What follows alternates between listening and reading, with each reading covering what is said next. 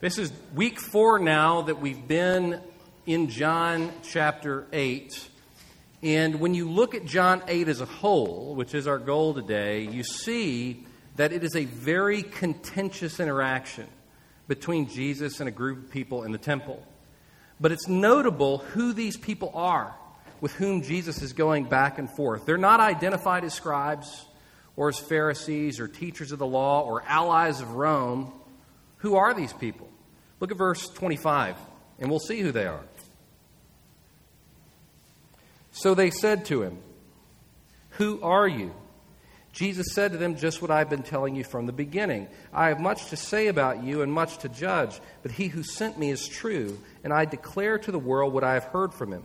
They didn't understand that he'd been speaking to them about the Father. So Jesus said to them, "When you have lifted up the Son of Man, then you will know that I am he, and that I do nothing on my own authority, but speak just as the Father taught me. And he who sent me is with me. He's not left me alone, for I always do the things that are pleasing to him." As he was saying these things, many believed in him. So Jesus said to the Jews who had believed in him, "If you abide in my word, you are truly my disciples." And through the whole rest of the text, the people with whom Jesus is going back and forth are people who at this moment heard what he said and believed in him. But what does he say to those same people who it says believed in him later in the text? Well, let's look at verse 39. They answered him, "Abraham is our father." Jesus said to them, "If you were Abraham's children, you would be doing the works Abraham did, but now you seek to kill me, a man who has told you the truth that I heard from God. This is not what Abraham did. You are doing the works your father did." They said to him, "We were not born of sexual immorality," which is alluding to the virgin birth not being a virgin birth. So they're accusing his mother of something, right? "We have one Father, even God." Jesus said to them, "If God were your Father, you would love me. For I came from God and I am here. I came not of my own accord, but he sent me. Why do you not understand what I say? It's because you cannot bear to hear my word. You are of your father, the devil, and your will is to do your father's desires. He was a murderer from the beginning and doesn't stand in the truth because there is no truth in him. When he lies, he speaks out of his own character, for he is a liar and the father of lies." Which one is it? Do they believe in him? Or do they not believe in him? Are they children of God? Or are they children of the devil? Verse 41 helps us when the crowd insinuates that Jesus was born illegitimately to Mary, that these people, though they believe in him in some way, there are things they aren't believing, right? So this crowd changes rapidly from believing in Jesus to not believing in Jesus. At the end, when he says, "Before Abraham was, I am," they try to kill him. They drive him out of the temple. So there's a real fast shift from believing to not believing. But in that shift, there's a lot, I think, for us to learn. For some of us, when we look at our own faith, all we see is our weakness. We see our doubts. We see our struggle to believe. We see our sins. And we begin to fear. We begin to wonder, am I really saved? Am I a child of God? For people that struggle with that sense of security, this text is very relevant. Because we see somebody believing and then not believing, and Jesus saying, "You're a child of the devil." But beyond our own faith, every one of us has known someone who professed faith in Jesus, but then they walked away. Some of them go so far as to publicly reject Jesus. And some really big questions loom in our minds. Are they saved? Were they ever saved? Did they lose their salvation? How should I pray for this person? What should I say to this person? How do I engage with this? Well, let me point out one very clear truth in this text. Those who are saved not only believe once, they persevere in that belief, and it changes them. Don't read more into that than what I've said. I'm not saying that saving faith is perfect, that saving faith is without its doubts, that saving faith is without sin or without even long seasons of unbelief and struggle. What I'm saying is that saving faith is not a flash in the pan. Something happens deep within a person where they become gripped by Jesus. There's a shift and a change in their lives so that in time Jesus becomes the bedrock of their life. Jesus makes this really clear in our text. Look at verse 30 through 32. As he was saying these things, many believed in him. So Jesus said to the Jews who had believed in him, "If you abide in my word, you are truly my disciples, and you will know the truth, and the truth will set you free." If you abide in my word. If you look in the front of your worship guide, I had a quote from D.A. Carson in his commentary on John that I thought was really helpful. You can look along as I read it. Carson said, "Perseverance is the mark of true faith, of real disciples. A genuine believer remains in Jesus' word, his teaching. That is, such a person obeys it, seeks to understand it better, and finds it more precious, more controlling, precisely when other forces flatly oppose it. It is the one who continues in the teaching who has both the Father and the Son." When Jesus came to this earth, he came to do a supernatural work. He wants to set men, women, boys, and girls free from sin. He didn't just come to change our minds. He didn't just come to give us some new idea. No, he came to revolutionize individual lives and then homes and neighborhoods and workplaces through us. He came to work within us so that we can have communion with God. And this work that Jesus does has some weight to it. There's some permanence to it. It's something that can be undone. Stated more simply, if Jesus sets you free, you will remain free. So these people in John 8, they might have believed something about Jesus. But what has not happened? They've not been set free by Jesus. They haven't been justified. They haven't been adopted into God's family. They're still in the same state that they were before. This is what we've talked about over the last few weeks. And that might make you think, so are there like different, grades of faith, like different qualities of faith, certain degrees? Do we need to believe a certain amount to be saved? Is there a certain quality of faith we got to have? That's a wrong way to think about it. Let me try to clarify.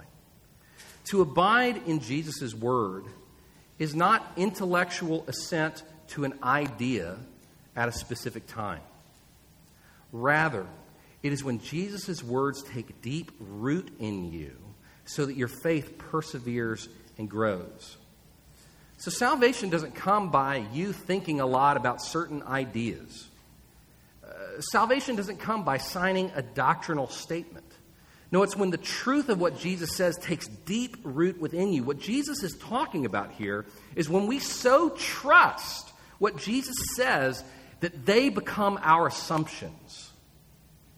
That the benchmark of truth is Jesus and what he thinks, what he says. And so our life is shaped by him. And so even, I'll just speak about myself, when I'm doubting, when I'm struggling, when I'm tempted, when I'm suffering, I still find myself wrestling with Jesus and with his words. The name Israel means he who struggles, who wrestles with God. And here's one of the difficult things about this whole conversation. You can't make this happen in you. This is not a work in which any of us can boast and say, oh, look at the faith I've got. I've really trusted hard and I've done my best. No, we can't boast in this because if a person abides in Jesus' words, if his words take deep root within us, it's all a work of grace. It's a miraculous work of God in us. So if he has you, if he has regenerated you, justified you, adopted you into his family, you're not getting away from him. It's his work. So let's consider this word in which Jesus calls us to abide. So what is this word of Jesus that a person must abide in to be saved? Well, we've seen it writ large in this chapter. We've mentioned it several times, so I'll only make brief references. So first, you must believe that Jesus is the divine Messiah from God. So if you do not believe that Jesus is God, you're still in your sins. If you do not believe that Jesus is the King of the world, come to make all things right, and that he intends to be king of every aspect of your life, if you don't believe that, then you're still in your sins. Paul put it this way in Romans 10. He said, if you confess with your mouth that Jesus is Lord and believe in your heart that God raised him from the dead, you will be saved.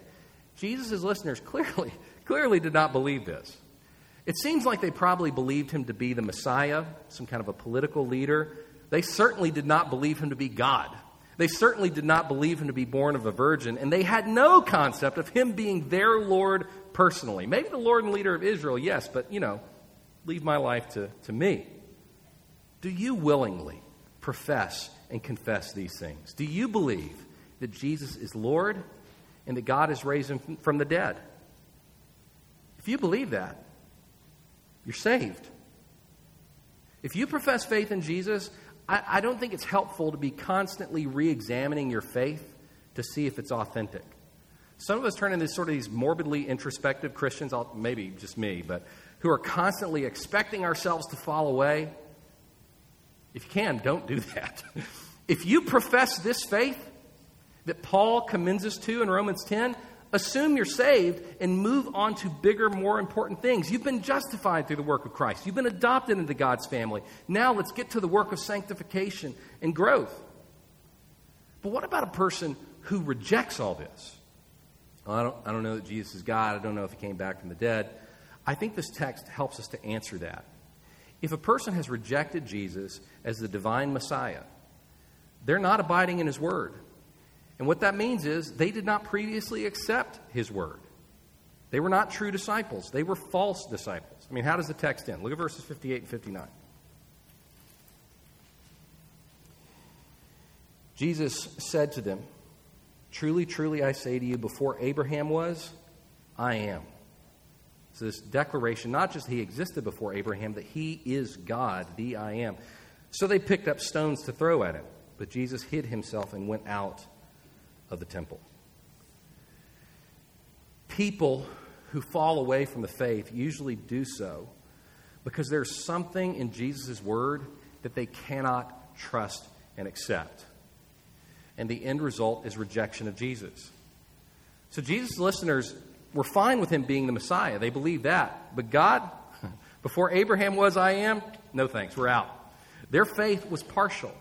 It was incomplete. It had not taken root. They believed an important piece of the puzzle, but they missed the big picture of who Jesus was and what Jesus intended to do. And what that means is that their faith was not saving faith. It was a false imitation of saving faith. And perhaps more importantly, they had not been set free by the Holy Spirit. I mean, Jesus doesn't stutter in his response to the people. Look at verse 31 again.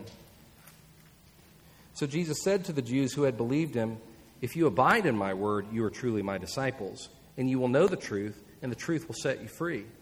They answered him, "We're offspring of Abraham and have never been enslaved to anyone. How is it that you say you will become free?" Jesus answered them, "Truly, truly, I say to you, everyone who practices sin is a slave to sin. The slave doesn't remain in the house forever. The son remains forever. So, if the son sets you free, you will be free indeed."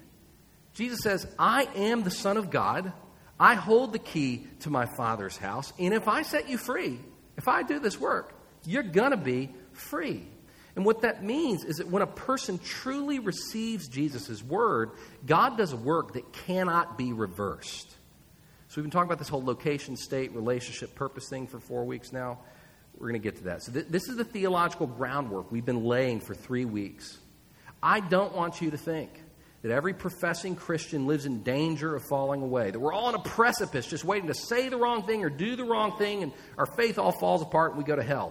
That is not the sense of Scripture at all. In fact, if it was, that would make faith a work, something that we do and then can fail to do. If you trust Christ, if you believe the gospel, something happens to you that cannot be reversed. As we said last week, if you trust Christ, you receive all the things that Jesus deserve. First, in location. Not only will you go to heaven one day when you die, but even now God takes up his residence with you. You also receive a state that Jesus has. You receive eternal life now that lives forever. Jesus says in this text, if you trust my word, you will never die. You receive a relationship that cannot be altered. You're adopted into the family of God. The Father looks on you with love. He loves you the same way that he loves Jesus, and nothing can separate you from that love. And you have a purpose to glorify God, to follow Jesus, to be like Jesus, and you can do that. If you trust Christ, that is all done, and it cannot be reversed. You will abide in his word. The Westminster Confession of Faith, which is the doctrinal statement of our denomination, puts it more eloquently than me when they say, this endurance of the saints doesn't depend on their own free will, but on God's unchangeable decree of election, flowing from his voluntary, unchangeable love. It also depends on the effectiveness of the merit and intercession of Jesus Christ, on the indwelling Spirit and indwelling seed of God in the saints, and on the nature of the covenant of grace. All these establish the certainty and infallibility of their preservation. If he's got you, you're not going anywhere. The reality is, though, we all know people who have professed faith in Christ and then have lived in a way that doesn't look free. They profess faith, maybe even seemingly experience these things for a time, but then no longer do. What then? Well, the author of Hebrews quotes Proverbs when they said this, my son, do not regard lightly the discipline of the Lord, nor be weary when reproved by him. For the Lord disciplines the one he loves and chastises every son whom he receives. It is for discipline that you have to endure. God is treating you as sons. For what son is there whom his father does not discipline? If you're left without discipline, in which all have participated, then you are illegitimate children and not sons. So what's the author of Hebrews saying? They're saying that if you've been justified by faith, if God has adopted you into his family, if he has taken up residence in your life, if he loves you and intends to shine his glory in you, if he set you free, he's not going to allow you to continue in unbelief and sin. So, if a regenerate, justified, and adopted person is living in unbelief or sin, God will not allow them to do so forever. He will bring them back from their exile, even if through remarkable pain. So some people, after professing faith, will find Jesus' word good for a time, but then they walk away. It becomes too hard, too inconvenient or unattractive to them, and they never come back. If that's the case, then they never truly grasp the gospel. They never truly believe to begin with. Well, how do we know? Because if someone has been justified and adopted into God's family, he's not going to let them stay far from him for long. If the people in this chapter had truly belonged to God's family, Jesus would have called them back to himself. But instead, the truth drives them away. They don't believe. Their faith is not saving faith. It will not abide. It doesn't even abide for an afternoon. But when a person truly believes the gospel, a miraculous change occurs. They go from being dead to alive, and that life will continue through sanctification to glorification in the presence of God. This is what is meant by perseverance of the saints. Those who belong to Jesus will believe and keep on believing. Sure, there are struggles. Sure, they'll doubt. But the Holy Spirit will keep them moving forward. They will grow. Eternal life will take hold, and that person will be changed forever. Now, if y'all hung out at FPC for long, you would know that I think the language of perseverance of the saints is a little bit flawed, because it's not we who persevere. It is the work of God in us. So I prefer to call it the perseverance of the Spirit. Who is it that gives us life? Who is it that regenerates us? Who is it that gives us faith as a gift? Who is it that calls us daily to repent and to live in obedience? That's all the work of the Holy Spirit. Well, this theology is all good. But what do we do with this? Because this addresses our own faith struggles and the faith struggles of people that we know and love. So where does this meet us in our lives? Well, first, when we ourselves struggle with doubts and sins of our own, our response should be to remember and trust the faithfulness of God in Christ. A few weeks ago, I mentioned that there's a parallel text to this one in John, What Jesus says negatively in John chapter 8, he says positively in John chapter 14. And interestingly, in John chapter 14, we find true disciples who are also doubting. So hold your finger in John 8. We'll come back there in a second and flip over to John chapter 14.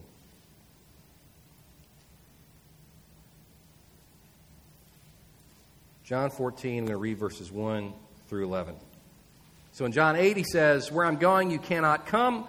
What did he say in John 14? He says, "Let not your hearts be troubled. Believe in God, believe also in me. In my Father's house are many rooms. If it were not so, would I have told you that I go to prepare a place for you? And if I go and prepare a place for you, I will come again and will take you to myself, that where I am, you may be also. And you know the way to where I'm going." Thomas said to him, "Lord, we do not know where you're going. How can we know the way?" Jesus said to him, "I am the way and the truth and the life. No one comes to the Father except through me. If you'd known me, you would have known my Father also. From now on, you do know him and have seen him." Philip said to him, "Lord, show us the Father, and it's enough for us." Jesus said to him, "Have I been with you so long, and you still do not know me, Philip? Whoever has seen me has seen the Father. How can you say, 'Show us the Father'? Do you not believe that I am in the Father and the Father is in me? The words that I say to you, I do not speak on my own authority, but the Father who dwells in me does his works. Believe me that I am in the Father and the Father is in me, or else believe on account of the works themselves." So both Thomas and Philip, men who are true disciples, who are now today with Jesus in heaven, both of these men had real questions. They had real doubts. And how does Jesus respond to them? He functionally says, "Guys, have you forgotten everything you've experienced with me? Have you forgotten the signs I performed, the things that I've said? Remember my words. Remember my works. You've seen the Father in me." What does this teach us about doubt? Doubt comes from forgetting what Jesus has done. The difficulties of life swell around us, and we become like the disciples in the storm-tossed ship. All we see is the waves. And we don't have the presence of mind or heart to stop and remember what Jesus has done. That's where our doubts come from. And so when we're struggling to trust, what do? We must remember what Christ accomplished in his earthly lifetime, through church history, in our own lives, and in the lives of Christians that we know. If you're struggling with doubt, the answer is not to panic, that you don't have real faith, and then scrutinize the quality of your faith. No, as Tim Keller used to say, it's not the strength of our faith that saves us, but the strength of the one that we trust in. So if you're struggling with doubt, if you can, by the Holy Spirit, find the ability, simply stop and remember. Remind yourself of what Jesus has done. Stop and say, wait a second, what have I seen? What do I know? What have you witnessed of Christ in your life, in the Word, throughout the history of the church, or in the lives of Christians that you know? When I struggle with doubt, I have to remind myself of all the ways I've seen God work in my life and in the lives of others. He's been doing this for centuries in God's people. The people in John 8 couldn't bring themselves to believe that Jesus was God. What they had seen and experienced of Jesus had not convinced them. I'm convinced. And there's a whole host of people in here that are convinced as well. We have seen the work of God in our lives through the Word. And when we're doubting, we just have to stop and remember what we have seen and experienced, how we've seen His redeeming work come to bear in our lives. But doubt, intellectual doubt, is not the only problem that we face. We also struggle to be faithful. We sin. Even though we've been set free, we still sin. So what do we do then? When we're struggling with sin, we need to remember and believe the promises of Jesus. Every time we sin, we're not just ignoring Jesus or making a bad choice. No, every time we're sin, we are ignoring promises that He has made. Functionally, we're not believing those promises. I mean, what does He promise in this text? He says, if I set you free, you will be set free indeed. And that means not only from death and guilt and hell, He means sin's enslaving power. Look again at verse 34. He says, truly, truly, I say to you, everyone who practices sin is a slave to sin. A slave doesn't remain in the house forever. The Son remains forever. So if the Son sets you free, you will be free indeed. When I sin, I'm ignoring this promise. I'm choosing to forget it or not believe it. I'm saying, nah, I'm not free. I'm going to pretend I'm still enslaved. I'm going to pretend I'm not a son of God anymore. It's self-deception. It's self-enslavement. It's foolishness. And granted, God will not allow a Christian to continue in that way. He will discipline us and bring us back. But when we see our sin, when we're being tempted, when we're struggling, what do? What are these promises that we need to remember? Here's what we need to remember and believe. We need to remember and believe our objective freedom from sin and its entangling power. We need to remember and believe the inclusion and love of the Father that is ours in Christ. And we need to remember and believe our eternal state and purpose that have already begun now. All these things we've been talking about over the last 3 weeks. If you're in Christ, God has promised to make you holy. And if you're struggling with sin, these are some promises you need to claim. You are free from sin. You are free to obey God. And perhaps even more powerfully, you are loved by God. Even when you're sinning, He loves you because the righteousness of Christ is yours. And you are alive, eternally alive. Sin and death have no power, no more claim on you because of the work of Jesus. So if you are struggling with sin, or maybe you're not struggling, you just have a little pet sin you've kind of taken alongside you, these 3 promises need to become like water and oxygen to you. You need to sing them, recite them, tell them to others, because there's power in what Jesus has promised. If Jesus sets you free, you will remain free. So be free. Live free. This is your inheritance. This is your future. This is your now. So believe it and live into it. Keep on believing. Abide in Jesus' word. Repent and let Him do the work of sanctification in your life. Remember the promises and remember what He has done. But what about the people we love who once professed faith and do no longer? When a person professes faith no longer, one of 2 things is true. Either they never truly trusted Christ and the Spirit has not done His justifying and adopting work, or they are Christians in deep sin and faithlessness who will experience deep, painful discipline until they are restored to renewed faith and repentance. So yes, it's not our place to judge a person.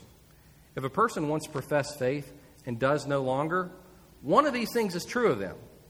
And you don't know which one it is. They may not even know which one it is. Only time and eternity will tell the difference. So it's not our place to determine in our minds and judgment which category a person falls into. It's only our job to call them to faith and repentance. Whether they're a Christian or not a Christian, the message from us is the same. So the category they're in is kind of inconsequential. Because every human being on this planet needs to know and believe what Jesus has done, what Jesus has promised. What does Jesus call this crowd to do? He calls them to believe. So the message is the same either way. So if a person has rejected Jesus, regardless of their past, we who trust Christ are to call them to faith and repentance. So no doubt you have friends, family members whose faces and names you can call to mind right now. They may still be a Christian. So pray that God will discipline them. I understand that may seem like a coarse prayer to pray, but He says in Hebrews, if I don't discipline them, they're not my children. So if they've walked away, pray that God would do His disciplining work, that He will, in love, introduce pain into their life to bring them back to faith and repentance, that they will learn to fear God once more, so that they will flee to the cross. And then, what's your job beyond praying? Remind them, time and time again, of what Jesus said and what Jesus did. Invite them to engage with Jesus once more. And if they, in their hardness of heart, tell you to stop telling them about Jesus, what then? Pray, pray, pray, pray, and then when the time seems right, tell them again. Never stop speaking and showing the glory of Jesus. These are challenging situations, no doubt. But the solution posed by Jesus is the same. Remember what Jesus said. Remember what Jesus has done. Believe and repent. In the end, this challenging chapter is laced with a sweet and wonderful truth. If Jesus has set you free, you will remain free. You can live in that freedom. You need not forever be riddled with doubt and sin. You need not feel like you're dangling from a web above the fires of God's wrath and waiting for the inevitable fall. No, if Jesus sets you free, you will remain free. And you can live into the inheritance that is yours in Christ. You can know the sweet closeness of God. You can revel in His love because you're His child. You can live your life in the way it was meant to be lived for God's glory in relationship with God. All of that can be yours. And how? There's no trick. Trust Jesus. Trust Jesus. Trust Jesus and continue trusting Him. Make Him the bedrock and foundation of your life. Abide in Him. Abide in His Word. And He will give you the life that you were made for. Let's pray. Father, thank You for this text. Thank You for the comfort that it brings. Thank You for the challenge that it brings. Lord, I want to pray for those who are here this morning who themselves doubt whether they are truly Yours. Holy Spirit, fill them with faith. Help them to hear the promise that there is nothing they can do to make themselves right with You, Father, because Jesus has done it all for them already.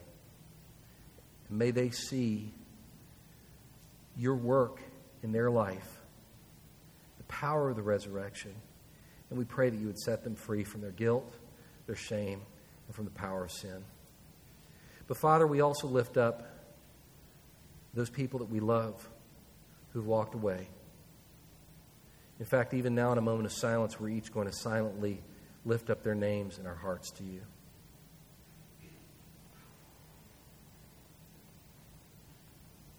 Holy Spirit, pursue them in Your mercy.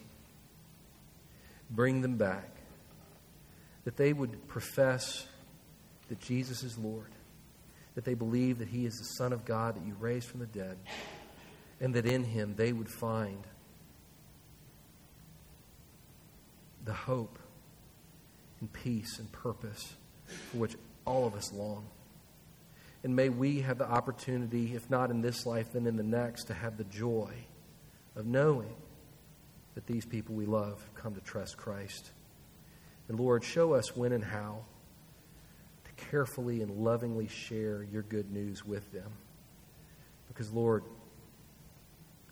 it breaks our hearts. So we pray, oh God, that You would do this work, that You would glorify Yourself in the weakness of the ones we love, even as You glorified Yourself in our own weakness. We trust You. Help us in our unbelief. This we pray in the name of Jesus. Amen.